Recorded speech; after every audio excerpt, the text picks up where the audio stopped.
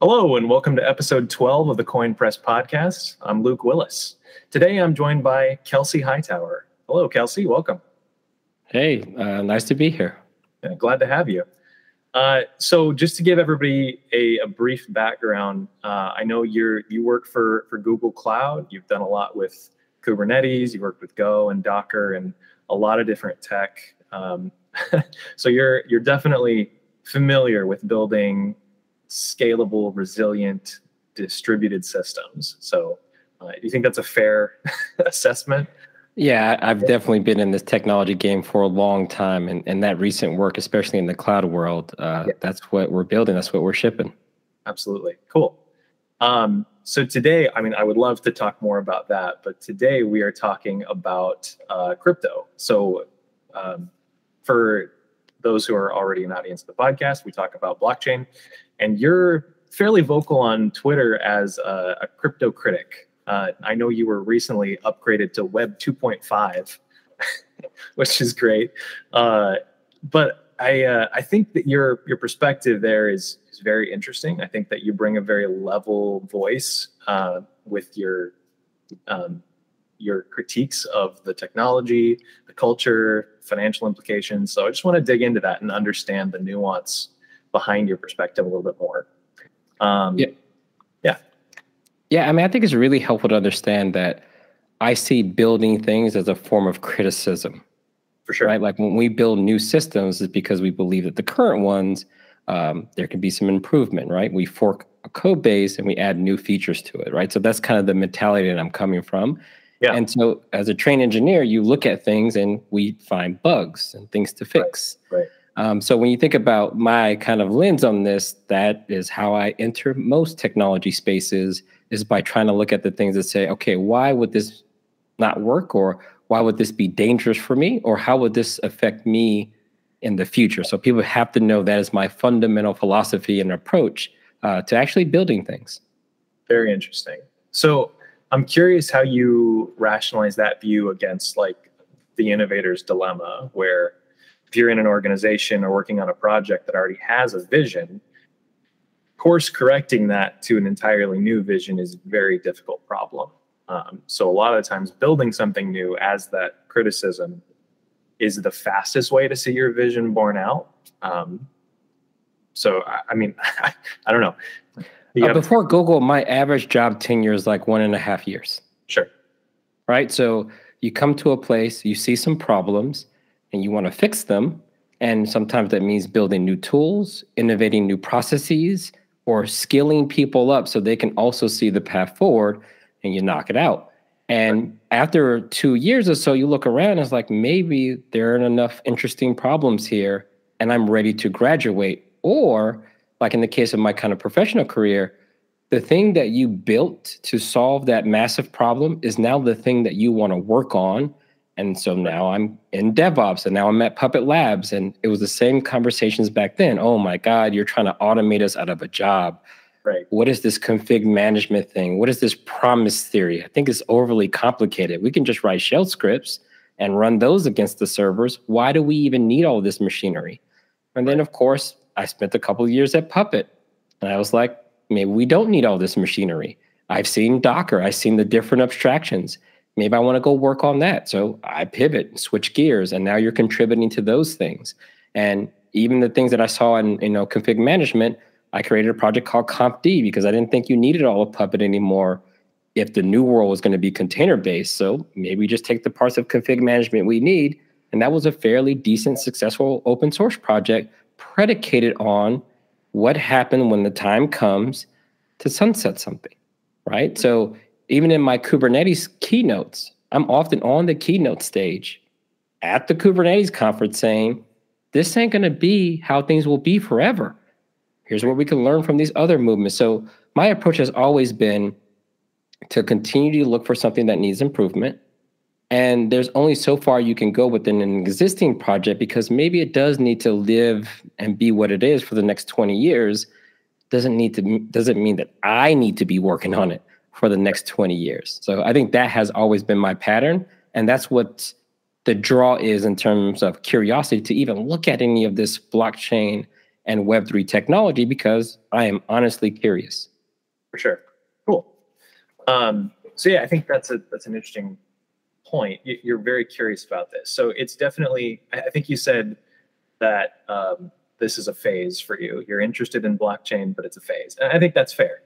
I'm curious though, in this phase, is there anything you're learning either from your existing world that you think applies very well to blockchain, or from blockchain that you think you want to pull into your existing Web 2 world?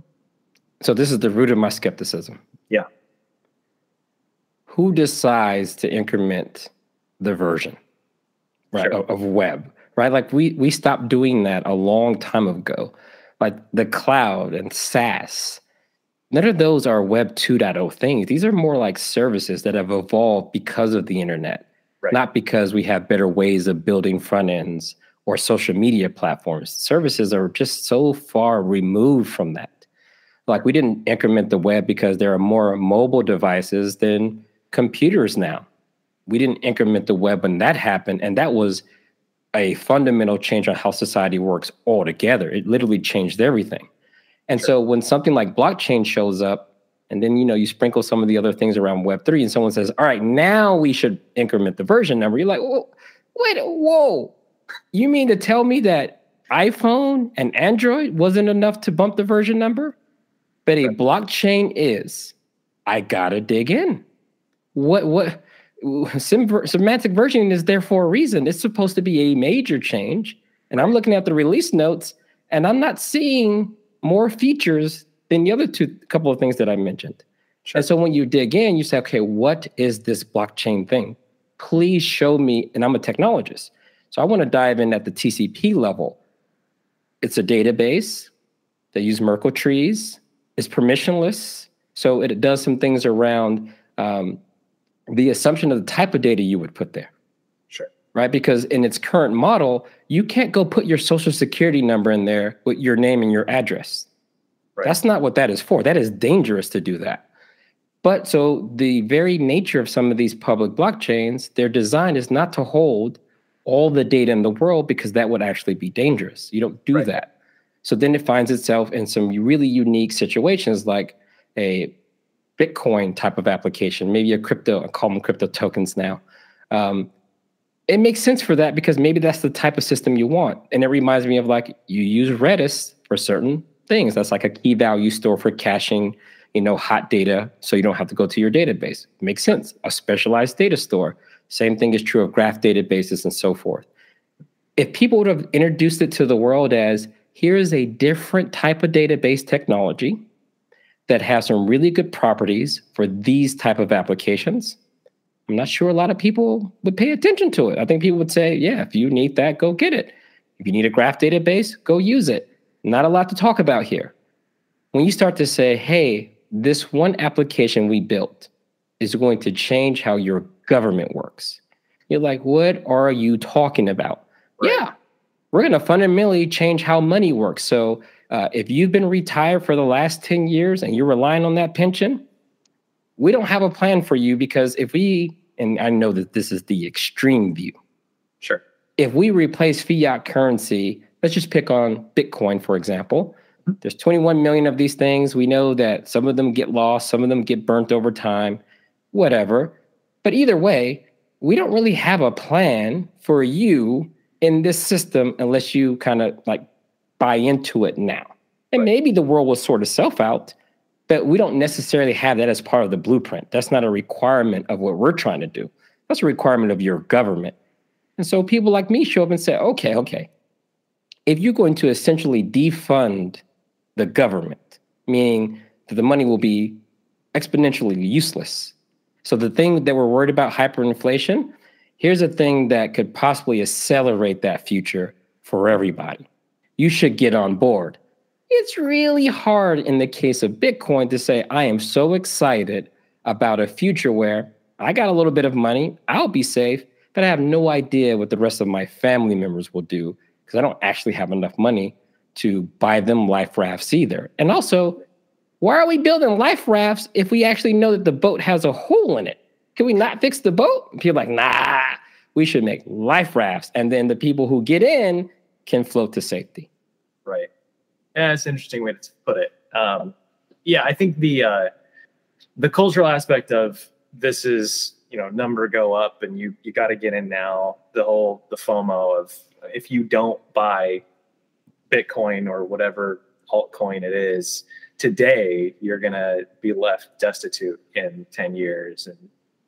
And it's kind of a toxic mentality. The not going to make it crowd, right? It's not a good look. I think there's value from a marketing standpoint.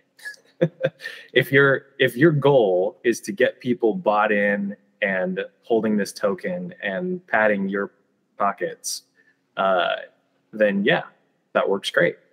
Build fear of missing out and do that. But if this is supposed to be technology that improves the way humans coordinate and organize to be more efficient and decentralized, then let's talk more about that and less about number go up. Yeah, and I think also to put things in certain perspectives is that some people rely on centralized systems to survive. For sure. Like food stamp programs, disability programs. These things are kind of important. And so again, when you say you're going to defund the things that actually allow those things to happen, like I agree with so many of the things why people believe we need alternative payment systems, like the settlement process. Sure. But I don't believe there was the passion for the unbanked, the passion for the poor, because if that was really the goal, these same groups of people could have been lobbying to extreme measures with the same amount of capital that they're using to fund some of these things. So this is where I'm like, I don't know if all of a sudden this is like your cause that you've attached to. So when I hear that, that kind of distracts from the conversation. Now, digging into some of this stuff, it is interesting when people start to think about like DeFi. Are there ways to kind of program some of these financial instruments? Mm-hmm. But again, as a normal person in the world, as a technologist, probably first more than the finance person, sure, the only time we hear about financial instruments is when something goes wrong. Yeah. Credit default swaps, mortgage-backed securities, like all of these clever tricks people want to do to introduce a new financial instrument into the world. And you say, hey, okay, every time we seem to get super clever, we actually do things that aren't easy to rein back in. And when the wrong entities get involved, it feels like it's like poison that spreads too quickly, because what is the actual goal? If the goal is to have a better payment system, again, I get it. I'm in the United States of America. I have multiple Visa cards, and I'm used to getting cash back when I buy something. Right. I've been a merchant before, and I actually did like the convenience of not having a cash register that may come up short, and I would take a credit card. And I also got a bit of protection in terms of fraud and things like that. So I've been on both sides of the payment thing. And honestly, in the US, I would probably say we have it pretty good. But I also am empathetic to someone who wants to send money overseas to a government who doesn't want to make that easy. Right. But this is my kind of second kind of hang up on a lot of this stuff is you will still have power structures that will remain regardless of the standard of money that we choose to adopt, because most oppression isn't just a lack of access to money. And a lot of people, I think, that were claiming to help actually have no money, nor a phone. And so there's things that have to happen before you really can tackle human problems. Yeah, I think that's absolutely right. And this goes back to what you're saying, where it's a new kind of database that's good for specific things. And so to say it solves the world's problems is an overstep. Now, if certain things happen correctly and you get the right people adopting it, and you are able to trust certain centralized connections to this decentralized environment, you could have a fairly impactful technology here. But I think you're right that for people who don't have phones, for people who don't have money, this doesn't solve anything for them. It's just a database, and shouldn't, or at least it won't have any effect on them in the near term. I do think it's interesting that you could use this technology to solve real world problems, but it's the connection between real world and the database that gets real fuzzy. So you get a lot of people in the space that talk about how great blockchain is, blah, blah, blah, decentralization, isn't that fantastic? And I think that's awesome, but it misses the boat on, well, how do we bridge that gap? There needs to be, and there's a lot of work on like the Oracle problem and different stuff in that world, but it's a hard problem. We can't reach out and solve everybody's real world problems today. And when you get to that technical aspect, I think a lot of people who want to participate in this space, like the more I dig in, the more I see real applications that have to exist in society. Like the iPhone has a web browser on it. Yeah. There's a reason why it has a web browser on it. Typically, new technology doesn't rip and replace what's already here. It tends to integrate while moving things forward in some degree. That's just, responsible pace of technology. Yeah. So if you present blockchain as like a database that's specialized for a certain set of things you want to build, that doesn't mean you don't need a front-end website because billion people plus have a web browser. And so then it's easier to understand the architecture. Like, hey, this is why we need this particular system. It has these features. If you have something that needs these features, here you go. And again, I think if that was the case, I don't know if a lot of people would be this interested in it. Like ML and AI is pretty interesting what we want to do with it. Like it's in self-driving cars, but there's not an easy way to speculate on the raw sensors that they put in a Tesla, right? Like you can speculate on Tesla slot, but we don't go around saying, man, those mobile eye cameras, that's going to be my hedge against inflation. It's like, no, we don't hedge against inflation by downloading Postgres and hoarding it in the closet. Like we don't do that. So I think cryptocurrencies have really distracted a lot of the technical conversation because it's just not, there's like this loose relation, like Git is the repository that we chose to put Kubernetes in. Sure. Now we could talk about the value of Git and Merkle trees, or we could talk about Kubernetes that just, sits on top. Maybe more concretely, there are Git-based file systems. Those are just interesting because of the properties they provide over something like a POSIX file system that tends to only work on one machine, and you can clobber files pretty easily. But I don't know if we're there yet from a maturity standpoint. And I guess to some people out there, it's like, Kelsey, you're being pretty harsh to the people who are just interested in building technology, just like you are. I'll say, like, look, that's a fair point. I just think that the narrative has been hijacked to be about money go up. And then I can imagine all the builders are like, yo, that is not our message. Who put up that website? That is literally not our website. Right. Yeah, I get that. No, I mean, I'm optimistic about the future of blockchain and its impact on the world.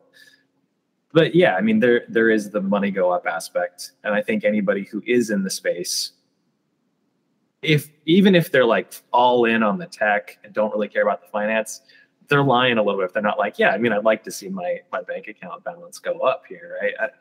I like the money. Sure, that's cool. But it does distract from the underlying message. So just because I own a token, I feel conflicted now because I don't want to go shill the thing that I am invested in because I wanted the people to buy it. Like, yeah, sure, I like the money, but that doesn't mean that I'm not excited about the technology. So I guess the question would ask is, if there was no money in it, would you be I have never really heard like an Oracle, movement or group of, I mean, I guess some people, their job is kind of attached to it. So their ability to get hired in a new gig or something like that. But I wonder if some of the stuff that people talk about, like Dogecoin, why would that be your identity? It's like, it's not just about talking about it.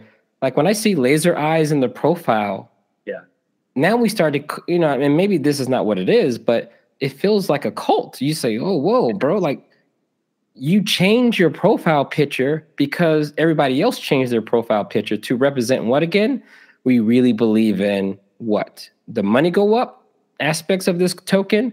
Or do you actually believe in Merkle trees and using private keys to sign transactions that go into kind of this public ledger thing? Right. And they're like, dude, it's the future. I was like, why is it the future? Because I will be rich in this future.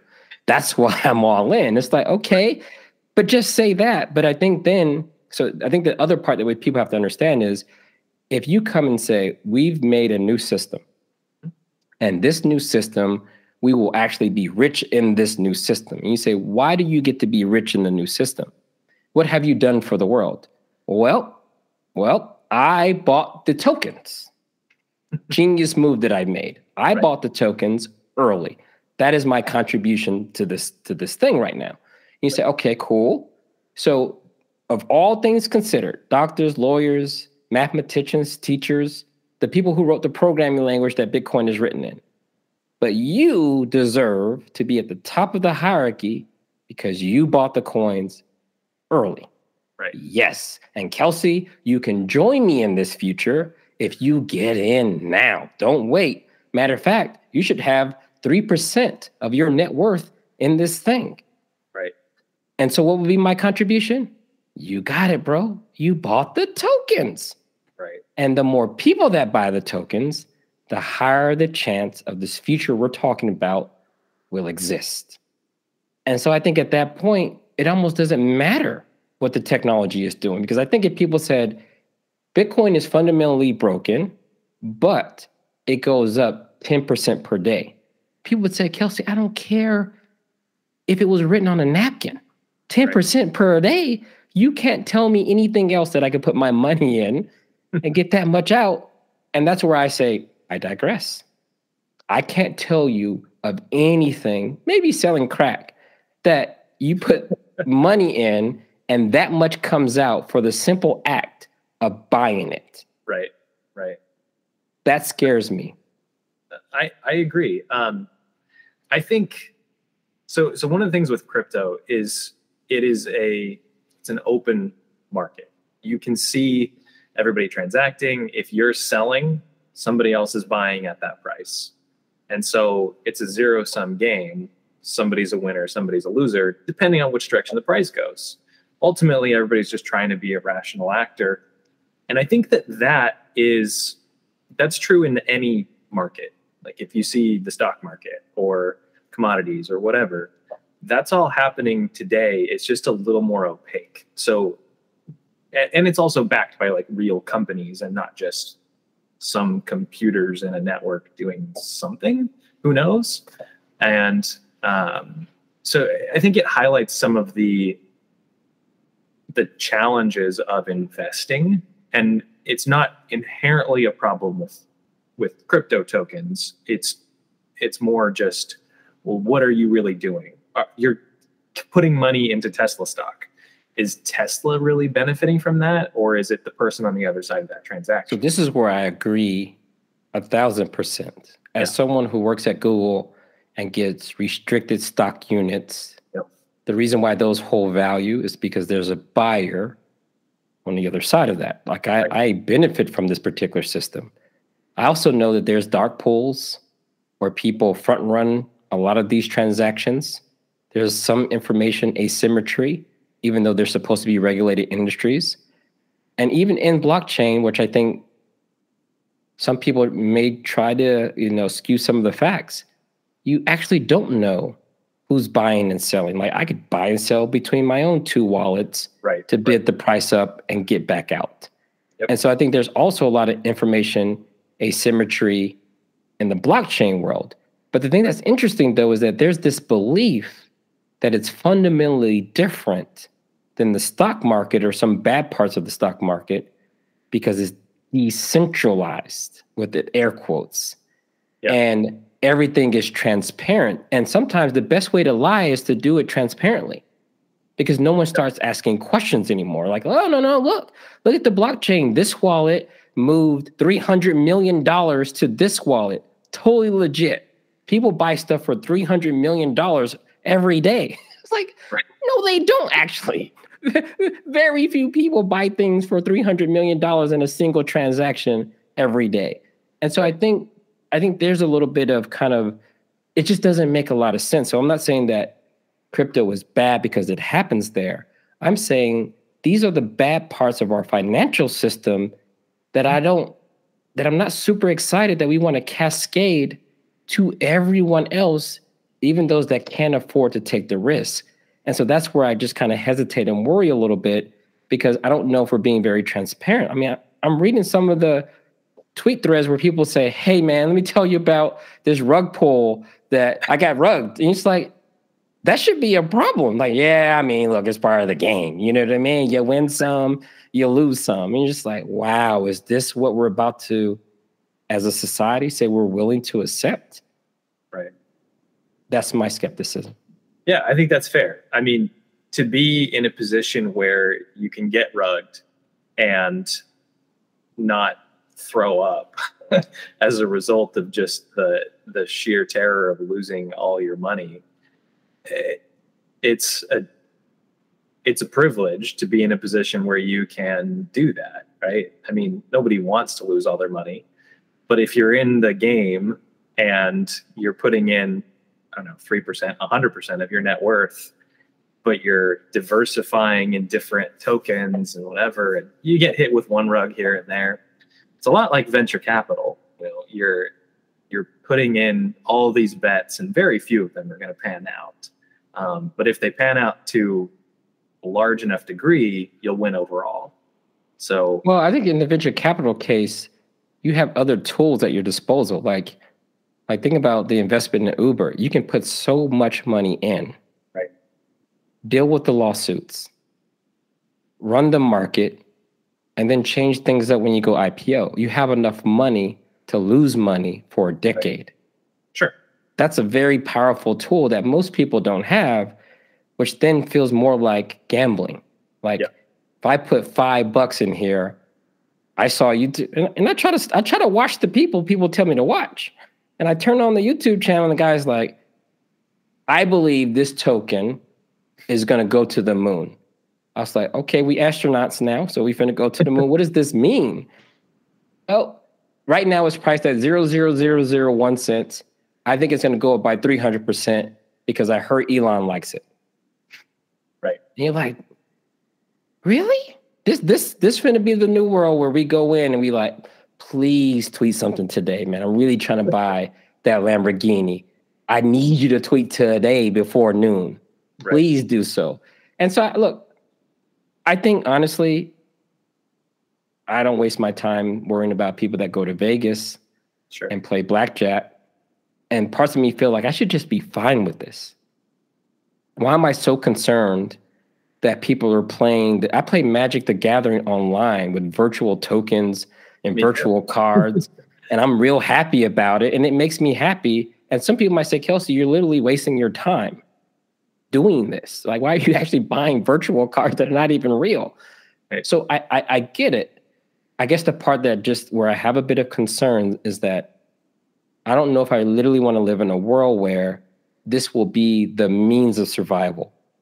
Not just going to work and being paid appropriately for what you contribute, but someone saying, no, we're going to pay you so low that you have to take a portion of your paycheck that you actually need to eat, put it into some token, and hopefully it goes up so you can actually pull it out to try to get just a little bit of enjoyment out of your life. What I'd rather have is a situation where this isn't attractive to the majority of the population. They say, I don't need to get lucky on picking the right token. My life is fine. I have everything I need. I have enough downtime and I'm healthy. I don't want to necessarily get ahead or buy the Lambo, but also I'm not jealous if you do. If that's what you want to do, I'll say nice car when it drives by. That's the balance that I actually want in the world. So if someone told me, Kelsey, all of these tokens will be used to fund basic income for the world. We're going to finally do it. We're going to finally just distribute. I've been to places like Oslo, where I think most people there get some type of check monthly or something because of the oil exports. They share in the revenue with the citizens.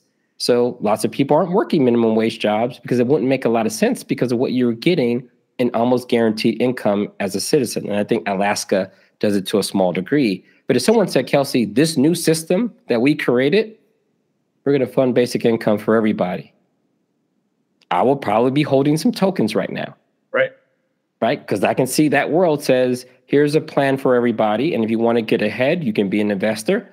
And if not, this is what we want to do with the quote unquote tax, the fees, the whatever. We think this is where tax should go. It should go to the people. That would be a form of decentralization I can kind of get behind, right? Because some centralized authorities say you can only buy this food with the food stamps we give you, and they get to make the decisions. Right. But maybe some people will be better off saying, look, I would rather buy my food from Whole Foods, or I would rather buy something like this that is more comparable to my diet. Honestly, that's what I thought when people were saying decentralization. Right. I thought they were really talking about, like, we are about to go and try to decentralize the old school power structures. Yeah. That's really what I thought it was going to be. And I look up, it's the same VCs from before. It's the same founders from before. And I'm like, I don't know if this is what we were talking about. Not that that is inherently a problem. I'm just saying is that now I think the original promise is something different now. And what I've been trying to do is get clarity on what are we talking about now?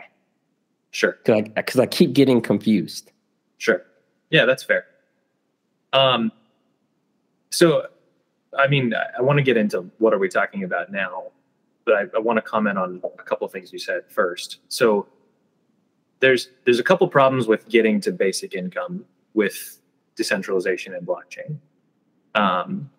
One is the anonymity layer, right? Where I can go create as many identities as I want. So how do you decide who gets what from a basic income standpoint, right?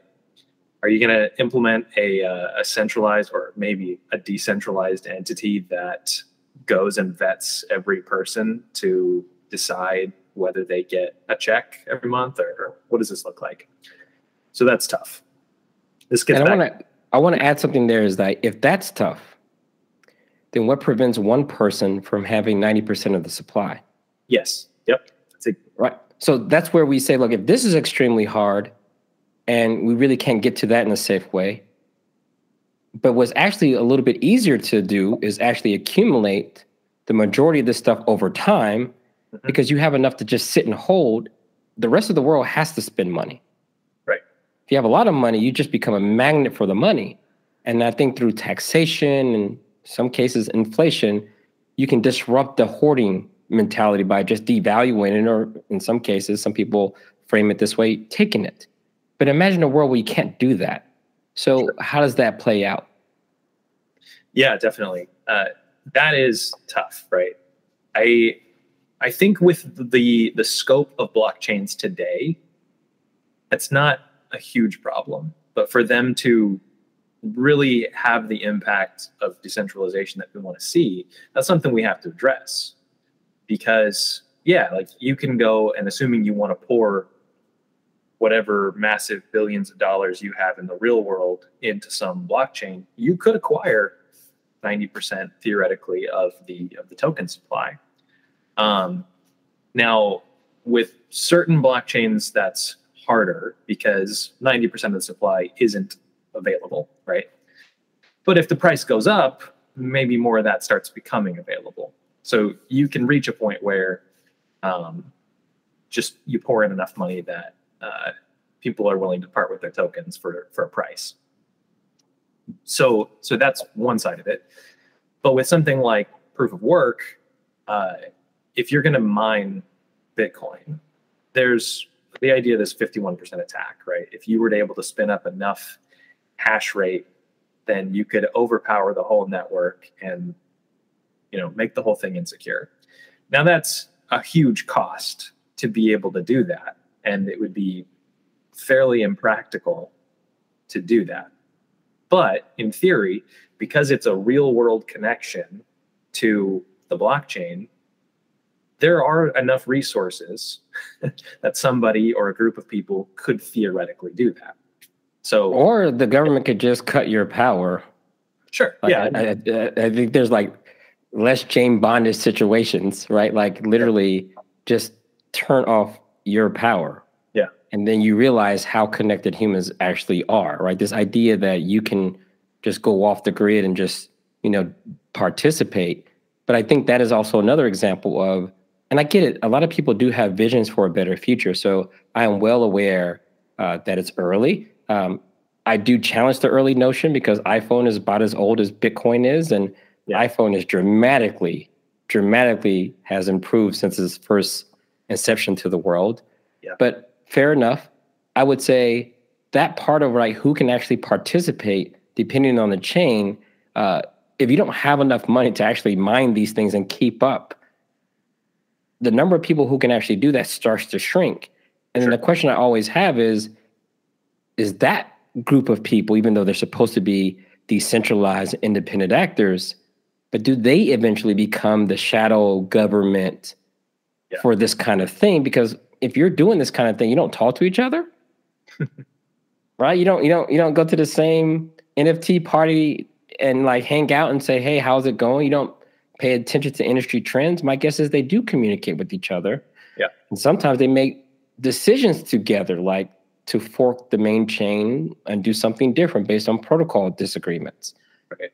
So I think when we talk about decentralized, I think there is actually a smaller group of people who are still responsible for carrying things forward. Yeah. And I think that is, with the way things are set up today, really hard to avoid. It's the anonymity aspect that makes that hard to avoid. You can't just distribute one vote to every individual. It's one vote based on your hash rate in proof of work, or how much token you hold in proof of stake, or there's other consensus algorithms too, but it's all based on something that you can prove to the blockchain, which is not your identity. It's how much of something you have. So if you can come up with the means to collect enough of that yourself, or get enough people on your side who have more of that, then you're now the shadow government. You are the 51%, and you have control of the network. So what do we do in that situation? Ultimately, the network is insecure. And where do we go from there? You could fork it and exclude the bad actors and say, we're starting our new country and it doesn't have those people in it. We're going to pick up where we left off. But is that better? Are you just delaying the problem? And I think a lot of people who have experience with this stuff, I live in the software world. When I see someone re-implementing HTTP, I say, hold on, you want to talk to another machine over the internet? There's a protocol for that. Yeah. It's got battle tested over time. I think your idea is pretty good, but the number of questions I would have to ask you to think through would take 20 years. Yeah. And a lot of those questions have been answered. I'm not saying that there isn't a better way, but I think this is where when the skeptics come in, especially on the financial side, and they say, look, there are some human problems that, number one, I do agree that it's not fair to place the solution on the people who are working on solely the tech. Right. I will admit that. But again, when you have ambitions to be a tool used by everybody, then I think at some point you're going to have to listen to everyone's opinions. And this is where human consensus is hard. Yeah. And I think that part will actually be a requirement. I think some people have a vision that maybe smart contracts or the blockchain implementation will be how we arrive to consensus. But it's just like real law, it doesn't matter just because you wrote the law. It still needs to be practiced. It still needs to be respected. It still needs to be enforced, right? You might say smart contract says that this coin is yours. It's but I kind of want the coin from you, so just give it to me. He's Sure. That can't happen. It's if people ask you a certain way, you will part ways with your passphrase. That's a thing. So I just think we have to remind people. So all I'm really trying to do is remind people that there are real humans that have to exist and interact outside of the blockchain. And if your technology has this grand vision of being a tool people depend on, you're going to have to deal with some nuanced things that you may have never experienced in your life. Some people have never been poor in their life. Some people have never had to rely on the government to survive. Some people have never been oppressed by their government. And if this group of people want to actually build something that will try to deal with all of those use cases, this is a really, really hard problem, which is probably why we have so many currencies and spoken languages and cultures around the world, because it's really hard to kind of get everyone to agree on a certain set of rules without wanting to break away, just like Bitcoin or Ethereum broke away from some of their trends that they saw. So I think that's just going to be an evolution that we have to account for. For sure. Yeah, I mean, like I said, I am optimistic. I think that a lot of these problems can be solved. But to your point, all of the noise around money go up is distracting from working on that mission, because we have people who are talented engineers who could build the future and help accelerate a decentralized world. But they're not thinking about accessibility for people in impoverished countries that are dealing with oppression. They're thinking about, how do I ship a token and make $1 million and retire? So you have this conflict of culture where, if we actually believe in this technology and we want it to be something impactful that really makes a difference in the world, then we have to move toward teams of engineers that want to be involved in this for the long term, are willing to sacrifice the potential money they could make doing something, easier and money go up, and instead focusing on things that are hard and meaningful. And so the incentives right now are not aligned. So it's hard to convince people unless they actually care about that mission and they want to have an impact in the world that's bigger than just their bank account. Yeah, I think in the current today, there's a lot of builders.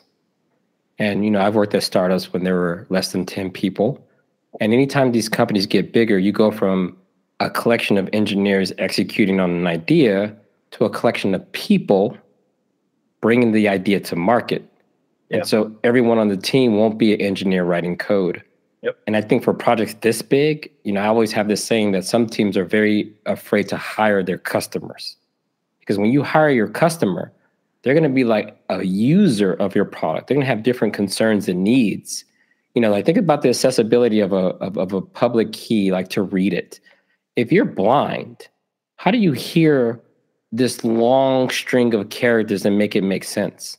Yeah. Right. Yeah. So there's a lot of nuance that has to go into. So I hope, look, I wish people well. I hope that people don't find comfort and leaving people behind, because I don't know if people understand what left behind means. Like, it's not a very safe thing to do. Like, when you leave people behind and they get desperate, yeah, there tends to be someone that rises up and says, the reason why you're left behind is because of those people over there. Sure. No, you do not want to be the last person with all the food in your house when there's no more food everywhere else. That is actually not a good situation, especially if people know where you live. So look, it sounds like and look, to be fair, a lot of people I meet in this space, they are rational people. Sure. Especially if they want to talk to you about this stuff. So maybe I am talking about maybe a fringe group, but that fringe group is making so much noise that even if we're okay with the majority of this stuff, we can't help but listen to the people who have the more extremist views to say, whoa, this who y'all letting in? It's like, yeah, Kelsey, we let everybody in. Right. And those people can contribute just like everyone else. And honestly, those people have been really good for the price of my holdings. So I don't think we really want to censor them right now, because there is some value to some of that. Right. Yeah. I mean, I always come back to the example of Ethereum's upgrade 1559, where fees get paid and then burnt. So it's a deflationary asset now. And so that, if you're a token holder, you have a lot of this money, that's a great situation to be in. But if you're on the outside thinking about getting in, now you have to pay more.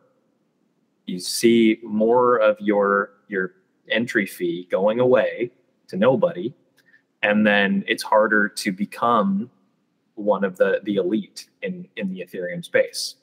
So that decision was made because the people involved in Ethereum who hold the token want to see the value go up. So how do you get the people who hold the token to make decisions that benefit the network, aka the people who could be involved in it, make it more accessible instead of basically their own wallets? So, and this is why we use our real names. Yeah. Because in society, when someone or a group pulls that, then people's like, we need answers. Who's the president? Right. Who's the chairman? Somebody finna answer. It can't just be, the community made this decision. Right. Nah, we're not doing that. We need to know who in charge of the community right now. Because if something like that happens and it only benefits a small group of people, the larger group of people be like, this ain't gonna work. Right. It's like, yeah, sorry, it's decentralized. We don't even have a phone number for the community. You just got to take the upgrade. As a matter of fact, you're not really mining or running nodes. So to be honest, you don't really get a say in any of this. Right. It just is what it is. And you just got to deal with it when you buy something next time. And so it's that very thing that makes people feel even more locked out of a system because, okay, maybe there's transparency in terms of what happens on the chain, but there ain't a ton of transparency in like that process. They're like, well, how do I get to be a person who has influence on that process? It's like, well, there's people who write code. There's very smart people who've ran the numbers. They've done the benchmarks. This is what's good for us. This is what's good for the blockchain. This is what's good for the ecosystem.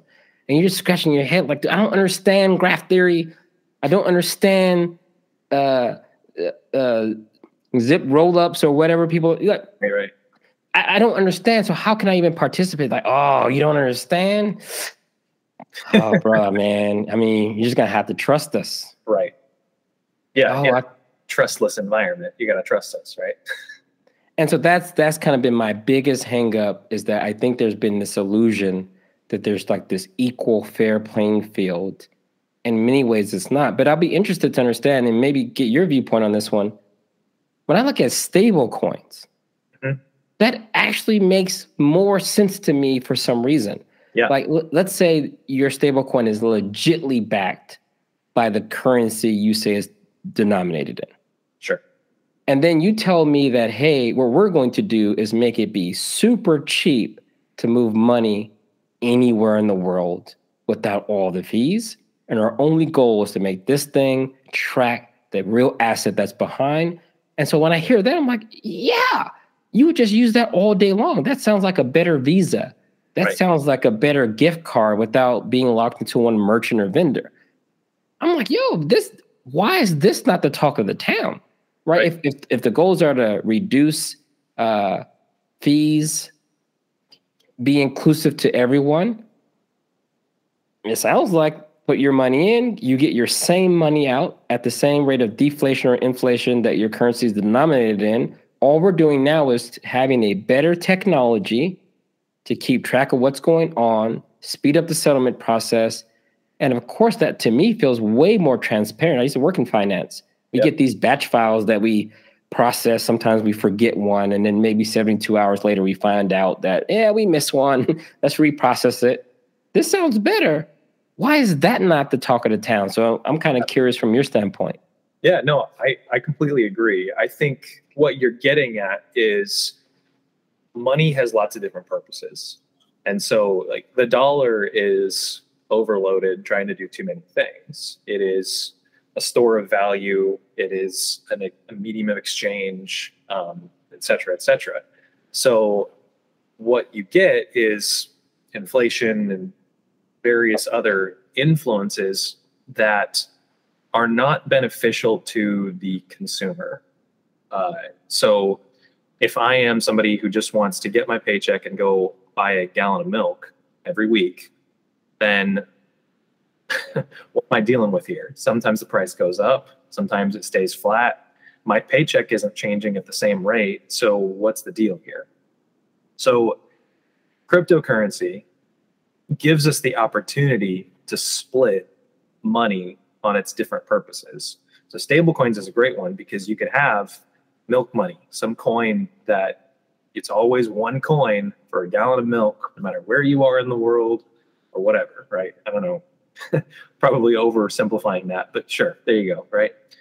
So if you get paid by wherever you work in milk money, then your paycheck stays the same every week and you can always afford your milk and you don't need a raise to keep up with inflation and consumer price index going up and whatever, because it's stable. It's pegged to that. So it's a great as a medium of exchange. At the same time, it's decentralized, so it's censorship resistant. And so if your government decides to freeze bank accounts and that sort of thing, they can't really do that with your crypto wallet. Granted, they could still do things where they influence that connection between the blockchain and the real world, right? We're not accepting payment at these retailers for wallets, this, and this, right? So there's still tons of issues of censorship at that juncture. And I don't know that there are great solutions to that. But I think that if we have enough smart people working in this space and working towards decentralization, we may uncover interesting interactions that make that a little bit better for everybody than it is today. Yeah, I think those smart people will find themselves having to convince the government to allow that. Sure. Then you'll find smart people that would have to uphold that because that is a temporary decision, right? Yep. Like gold standard was a thing for a while. Someone came along, group of people come along and says, not anymore. There's that. So I think a lot of this stuff is going to come back down to the human condition for a lot of these things. And I think the earlier people really try to incorporate that component, I think you will stop over-engineering certain things, right? Because I think some things are just strictly over-engineered because you think you're going to solve a problem that actually can be done easier through human means. I think humans are still part of the equation. Like I think people are trying to figure out, like, if I buy medicine with the crypto token and the medicine is bad, sure, what do you do? Can't reverse the transaction. Right. What do we do? Yeah. So I think that's why things like Visa have chargeback. Right. People say chargeback is like, well, time out. Is chargeback really bad? Like you told me they're going to send me medicine and that's not what you did. So now we have to make it right. Right. Because we can't go to Wild Wild West. It's like, man, did you get the right medicine? Damn. All right, man, I got to try again. But I don't have any more money. That's just how it is in crypto. It's like, nah, we can't have that, right? So there's going to have to be a way to settle these type of disputes. Now, either they can happen with the technology, but that's why most of society has the ability to delete things. Yeah. And yeah. So I'm particularly excited about smart contract wallets, where like the response to you send your money to the wrong address, bummer, you lose, is, if you want any protections around that, the natural response is centralization. Let's set up a company that protects you from that. You work with our centralized exchange and you can't mess up. Or if you do, we'll cover you because you're within our fold. So smart contract wallets is just the idea that it's not custodial where somebody else is in charge of your money. You're still in charge of your money, but you can grant like protection to the people you trust, whoever that is. And if you do something wrong, then you've basically introduced arbiters that can say, yes, no, that was valid, and create protections and insurance on the various things that people can do to mess up. anyway, we could go down that rabbit hole for a long time. But this is what I mean by like getting to the point where you might start engineering, because at some point you got to talk to those people and say, hey, so dude, I'm on vacation. I'm not talking about reversing no damn transaction right now, man. Call somebody else. It's like, no, but I need you for quorum. It's like, dude, what are you talking about? I don't have time to be dealing with this right now. Like, that's why we have entities that can have multiple people in a call center to take turns dealing with these type of issues. But that's what I mean by that, is that just thinking through this, if you try to do this from the ground up, I think you're just going to reinvent so many wheels. Sure. That people will step back and say, why are you doing this? It's like, I don't know, man, we're doing our thing, leave us alone. Right. Yeah, and that's fair. I mean, I think it's 100% true that it's easier to build these systems in a centralized environment. And it works. Like, there's tons of systems today, Visa, that work, and people are protected, and it's awesome. And then you have decentralization, which sounds great, but it introduces a lot of cost and burden on the end user. So if we can't make that more accessible, then it's a trade-off. Do you want decentralization, or do you want a good experience? Or accountability is like the way I like to think about it. Is regardless of how the system's implemented, how do you implement accountability? Yeah. And when something goes wrong, a bug in the smart contract, what do you do? Right. What do you do?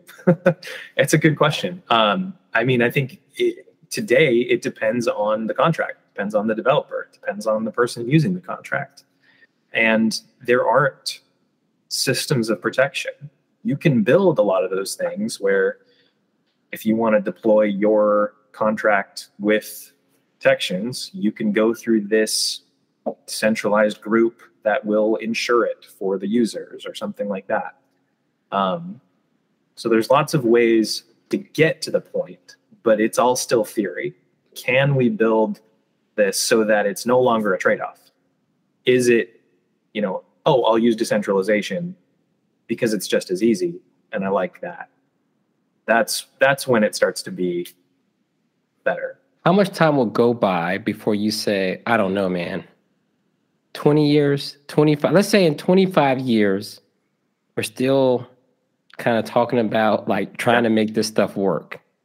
Sure. Would you be like, yo, man, like, hey, I don't know. Like, are we on the right track here? Like, or is this like an infinite amount of time and space? I mean, I'm prepared to be wrong. I like you jump from one thing to the next in your career, 1.5 years tenure, right? I think that is similar to the way I am, where I approach the problem, I look at it and say, this seems like the right solution. I'll invest myself into it and see if we can make headway. And as long as it still seems like there's something to latch onto there, where this still seems like the best thing, I'll keep running with it. But if at some point I realize,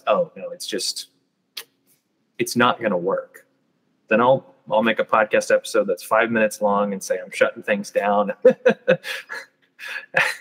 And that's where we'll be. I know we're getting towards the end here. Yeah. One thing I do appreciate is that maybe since me paying attention to any of this stuff, sure, I spent so much more time going super deep on our current financial system. Yeah. Going super deep in the limitations of code and why they're there, right? Like the relationship between tech and humans. And this is probably one area where these are valid discussions because they're so related to society, unlike containers and the Go programming language, right? Those are like very loosely coupled. But this is like so close to saying, hey, we're attempting to describe how society works. Yeah. In these systems. So I would say that is like one positive that I take away from whether one blockchain, I think there's like 9,000 different tokens. I don't know how many core blockchains, but one of those may pan out. Maybe all of them pan out in some way. But either way, I think that has been like the most important part of the discussion for me is just to look at existing systems and say, why are people challenging them? Mm-hmm. I think that's true. And we want to stay away from challenging things that are working just because we have to rebuild it because blockchain. Like that's tough. Why would you throw away something that's working well just because you have to? Let's figure out a way to make these work together, and so that we can focus on the things that need improving and still benefit from all the work and the smart people that have put in the time already. So, all right. Well, that's all the time we have. Kelsey, I really appreciate you taking the time. This was a great discussion. So awesome. Thanks for having me, Luke. Absolutely. All right. Well, join me next week for the Coin Press podcast. Talk to you later.